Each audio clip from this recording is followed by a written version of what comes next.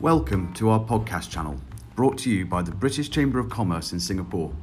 Subscribe to our channel as we provide you with curated content and in-depth conversations by industry experts and leaders across Singapore, ASEAN and the United Kingdom. Hello, I'm Stuart Bell, a member of the British Chamber of Commerce in Singapore and co-chair of the Financial and FinTech Committee. Welcome to our second episode in this mini-series where with a select group of my fellow members, you will hear from our experts as they share their latest insights and takeaways from this year's Singapore FinTech Festival. Each of the 5 episodes in this series will focus on different topics of interest, such as economics, digital infrastructure, green and sustainable finance, investor strategies and priorities, and finally, talent development and founders' journeys. We hope you enjoy this podcast. So here today to discuss day 2 of the Singapore FinTech Festival, I'm joined by Russell Toop and Paul Landless from the committee. Welcome, Russell and Paul.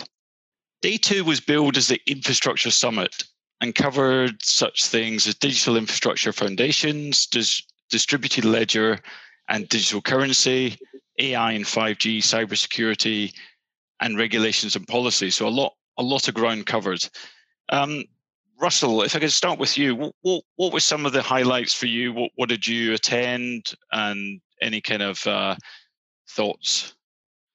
Certainly an interesting day. In particular, I mean, my background is sort of financial markets, so I was naturally drawn to the crypto interviews and discussions. In particular, a conversation with the Winklevoss twins. So, if you're not familiar with them, Winklevoss brothers were the original founders of Facebook, and you may have seen the movie. But they've moved into and set up a co-founded a firm called the Gemini Trust, which is a trust firm within the cryptocurrency space. They set that up back in 2015 when Bitcoin was at the lowly price of around about $450. I think yesterday it's peaked at $19,000, nearly $20,000. And that's a 97% increase in the last 6 months. So there's certainly a huge amount of volumes going into crypto right now. And this was an opportunity to learn a little bit more about their thoughts of why and what is driving that growth. They are looking to set up a office and company in Singapore, and they did note that they found that getting the license in Singapore, they really found working with the MES gave them confidence and clarity in the regulations to set up here. What we've seen over the last few months is a huge increase in institutional investors coming into this space. I think there was $429 million going into cryptocurrency products and funds. And this is one of the second biggest weekly totals of all time. I think historically, back in 2019, only 2.57 billion was held in crypto assets. So we can see this has now gone up to 15 billion, which is a massive figure. And what is driving that? Well, it's people are certainly concerned about their money value and the historic place for looking for money value or flight to safety was gold. And the differences they pointed out is that, the amount of gold available is obviously still continuing. We can still mine more gold. However, with crypto, there is a limit. The total is 21 billion Bitcoins can be mined, and we're currently at about 18.5 billion. So there's certainly supply and demand drivers there that are going to help increase the demand. Also, when you look at central banks issuing printing money, there is a concern that currencies are devaluing. If you look at debt to GDP in the US alone, it's looking at 135% with potentially record unemployment. And if you do a comparison to World War II, that was only at 121% with full employment. So these are the drivers that are making people look at Bitcoin as an alternative flight to safety product. Yeah, I actually also watched that. It was interesting in how they were comparing. I think they've come up recently, went public with a valuation of something like 500,000 US per Bitcoin. Yeah, I think that's premised on replacing gold as the world's or an additional store of value in addition to gold, or replacing gold. So a very interesting session, I thought, as well. I think, and just on that, looking at, they mentioned that the financial market's catching up and trying to meet with those financial market regulations, but the futures and options that are now available on CME, CBOE, and ICE exchanges all saw record high volumes in November and are hitting almost 50% of the volume of spot, which is phenomenal. Paul, turning to you, what were some of the highlights for you? I'll just quickly add, I too also watched that session. The reason why is, one, I was very involved in that CME futures contract. I sort of helped design the risk disclosure in that document. And when CME first started marketing that contract about 3 years ago, I was asked to come up with the risk disclosure. And I thought, how does one write the risk factors on investing in Bitcoin? But also, secondly, at Clifford Chance, where I work, we set up Nakamoto, which is the Bermuda-based captive insurer, which Cameron and Tyler have set up. It's a 200 million insurance fund dedicated to the Gemini tokens. So we sort of set that up about a year and a half ago, 2 years ago. And again, and often as a lawyer, you're asked to do things never quite knowing how a business is going to go or how a futures contract might be traded. And so, it's fascinating when you sort of see clients and businesses expand. So that's one of the draws as to why I attended that. And I think one of the things that really caught me about both of them, they said that Russell just talked about this near 20,000 sort of threshold that we're seeing now on crypto. One of their main messages is, in their views, this is just the beginning. So I mean, the last year or two has been quite breathtaking, but to them, I think they were quite relaxed and just saw this as merely the start of a longer journey.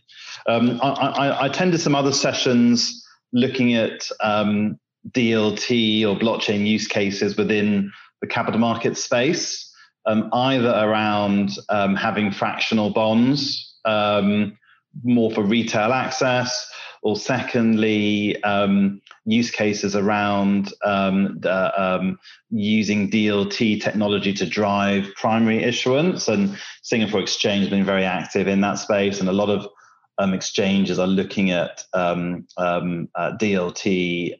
for assisting with issuance, but also maximizing secondary trading and just improving efficiencies and workflows, but also just creating potentially new data points to drive new indices, in turn to drive new pricing. And I think one of the main themes that I took away certainly is that we are definitely moving from POCs and pilots and test cases.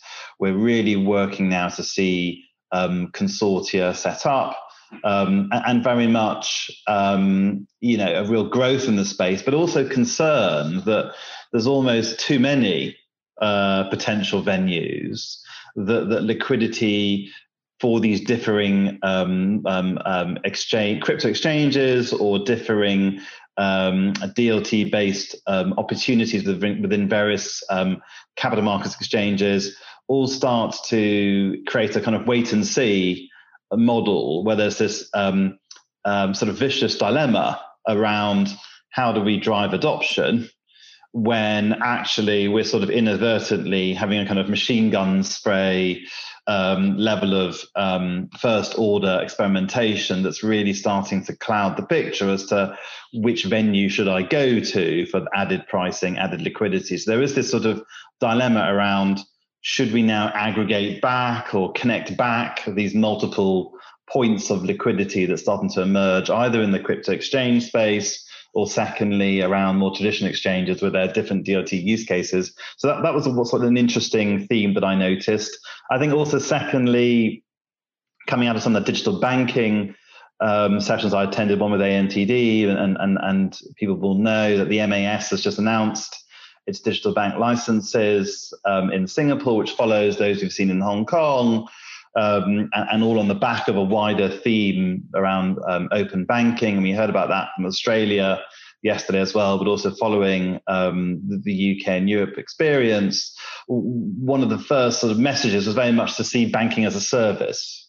I think the sort of psychology is almost a sort of assume that you're literally restarting how to provide banking products, and it should just be seen as an extension of a SaaS model. That you know, what does that actually mean if you had to reconfigure the business? But also, secondly, the sense that there is no golden road, there is no definitive North Star, there is no definitive destination as to how these models will play out, and that the need for collaboration and a more cohesive approach is ever more important. That actually there's an element of having to adapt and listen to customers, be reactive, but not be fixed around a particular destination, a particular model, a particular suite of products, which I thought was quite interesting, that people sort of see a lot of the business models as being almost self-discovering, extremely customer-driven. We heard a lot about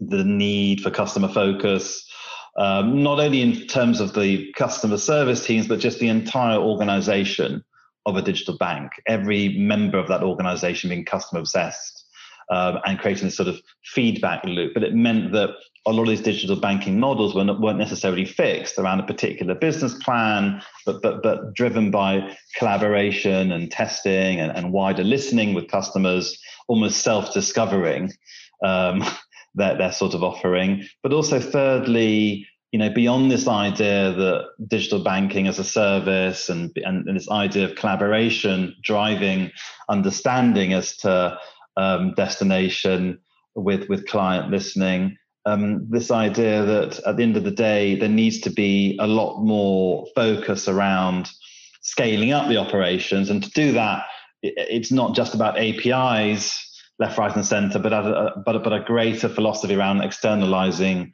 all operations of a business. So that was, again, that sort of mindset I thought was quite fascinating. And then I think finally, across all the sessions, and I attended the AI, you know, should AI be regulated session, as well as the digital banking one, crypto one, and some of these DLT ones. This idea about sustainability potentially converging with fintech.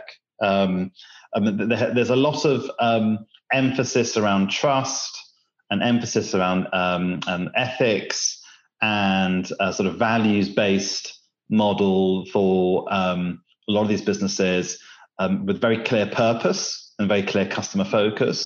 But that sort of ethics agenda has now sort of entered another space around fintech's role with sustainability. And I did hear in a lot of sessions talking about sustainable finance, not only in terms of the actual products themselves, but also the actual values and behavioral setting of the business, and that how fintech can, you know, raise the standards on data trust, data ethics, AI reliability and explainability, but also enable sustainable finance by way of data analytics, DLT use cases, more precision and transparency around use of proceeds, etc. So I thought that was interesting. I did not hear that last year or any of the years before.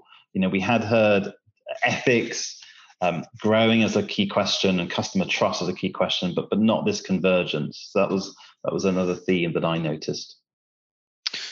Very interesting. Thank you. Yeah, I mean, one of the early sessions I attended was Bill Gates talking about, you know, what the COVID-19 response can teach us about how to scale financial inclusion. And he was talking, one of the aims of the Bill and Melinda Gates Foundation is savings and transactions should be universal, almost as a human right. And he he was quoting some statistics like, I think 1.7 billion people or billion adults worldwide still do not have a bank account. And that drops to 35% of low-income countries. Only 35% of adults have bank accounts in those. And really the argument has been that whilst there are many banks in those countries, it's simply not economic for them to reach that network of people, out in the non, shall we say. The branch network would simply be too high, so it's uneconomic to reach them. And this is really where a digital solution or a fintech solution could really come in, because it is much lower cost. It could really be transformational in terms of giving people access through their phone, through the internet, to banking facilities, savings, transactions, etc. So I think there's still a lot of, if you look at 1.7 billion people, that's still there's still a long way to go there. And I think there was another session which I think tied into that quite well, which I think would win my award for the best title of a session, which was Planet of the APIs, which I thought was quite humorous. I didn't see that, Victor. I'll go and look that one up. Yeah, and it was talking about how why are APIs such a focus now, and really it's banks, existing banks need to be more connected, if only to acquire customers. The larger institutions need to be almost getting into the open source community. That was another theme on an earlier session as well. It's interesting. Microsoft bought GitHub recently. Which is the home of open source. It sort of points towards this much more collaborative way of working, as you mentioned, Paul, and really for businesses to focus on what is their core and non-core, and focus on their core, and where they've got weaknesses, look to partner with someone that has a strength to complement that weakness, and really build up this collaborative model.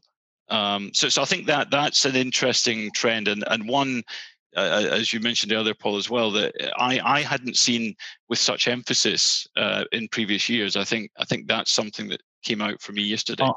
Me too. I think for a while we've heard about, is fintech disruptive or is it an enabler? We've seen the question around organic strategies versus buy-in. We've certainly seen these sort of two-way, three-way combinations emerge, but we're definitely seeing a lot more consortia now.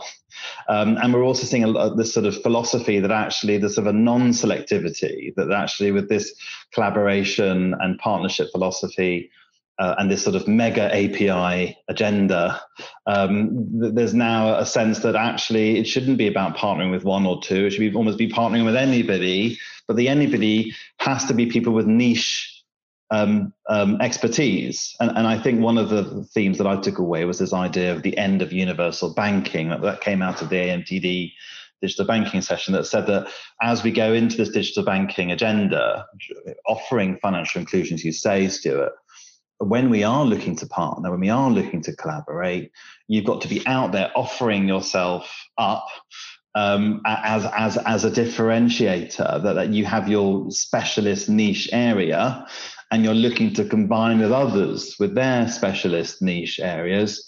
It's not enough to be a generalist with universal offerings looking to collaborate. It's almost as if you're sort of going to the disco or the proms and you're looking for a dance on the dance floor. You need to stand out and be different in some way. So I thought that was interesting, this sort of reduction of financial services to boutique niche players rather than this expansionism of a sort of generalist universal model. So will we see aggregation platforms combining almost mini neobanks with all their differing capabilities? I don't know, Russell.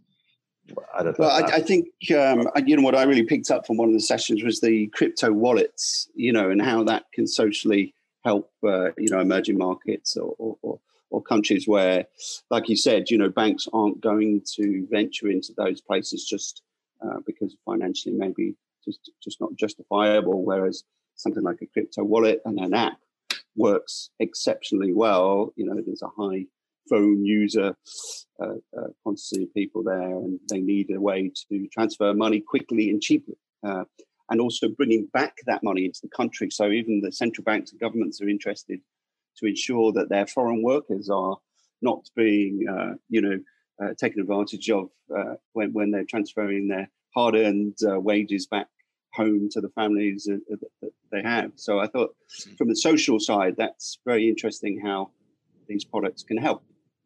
And I was detecting a little bit of regulatory tension also, this idea that as regulators become more engaged with what their policy should be around facilitating innovation, there is this risk of overreach or risk of inadvertent obstacles or sort of they're almost creating financial exclusion in respect of retail access to DeFi or other areas that you may actually lock out certain parts of the market just when the innovation is trying to maximize inclusion.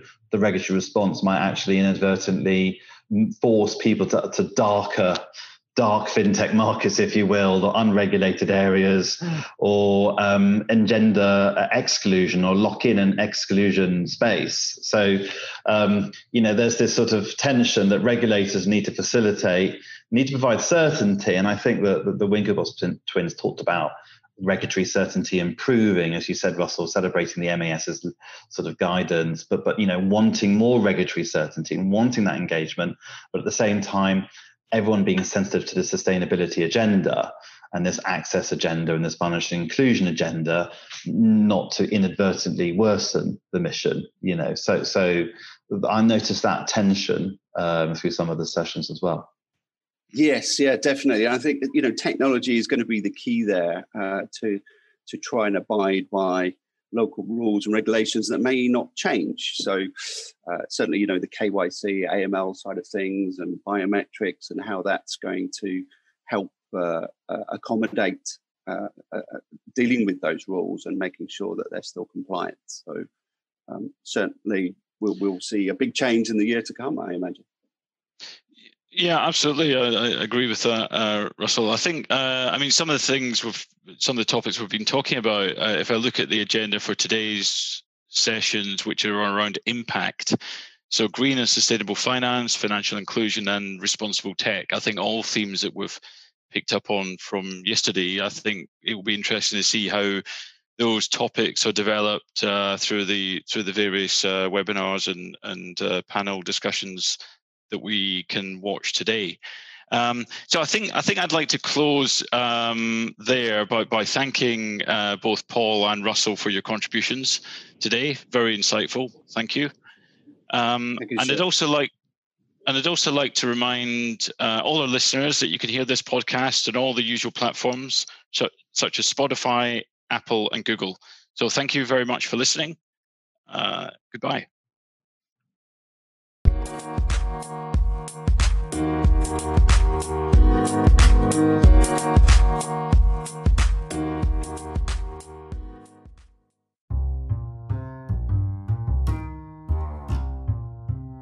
Thank you for listening to our podcast. You can share our podcasts and tag us in with the hashtag BritChamSG on Twitter, Facebook and LinkedIn. For more information on the British Chamber of Commerce in Singapore, please visit www.britcham.org.sg. Or should you wish to get involved with our podcasts, please feel free to contact us at info@britcham.org.sg.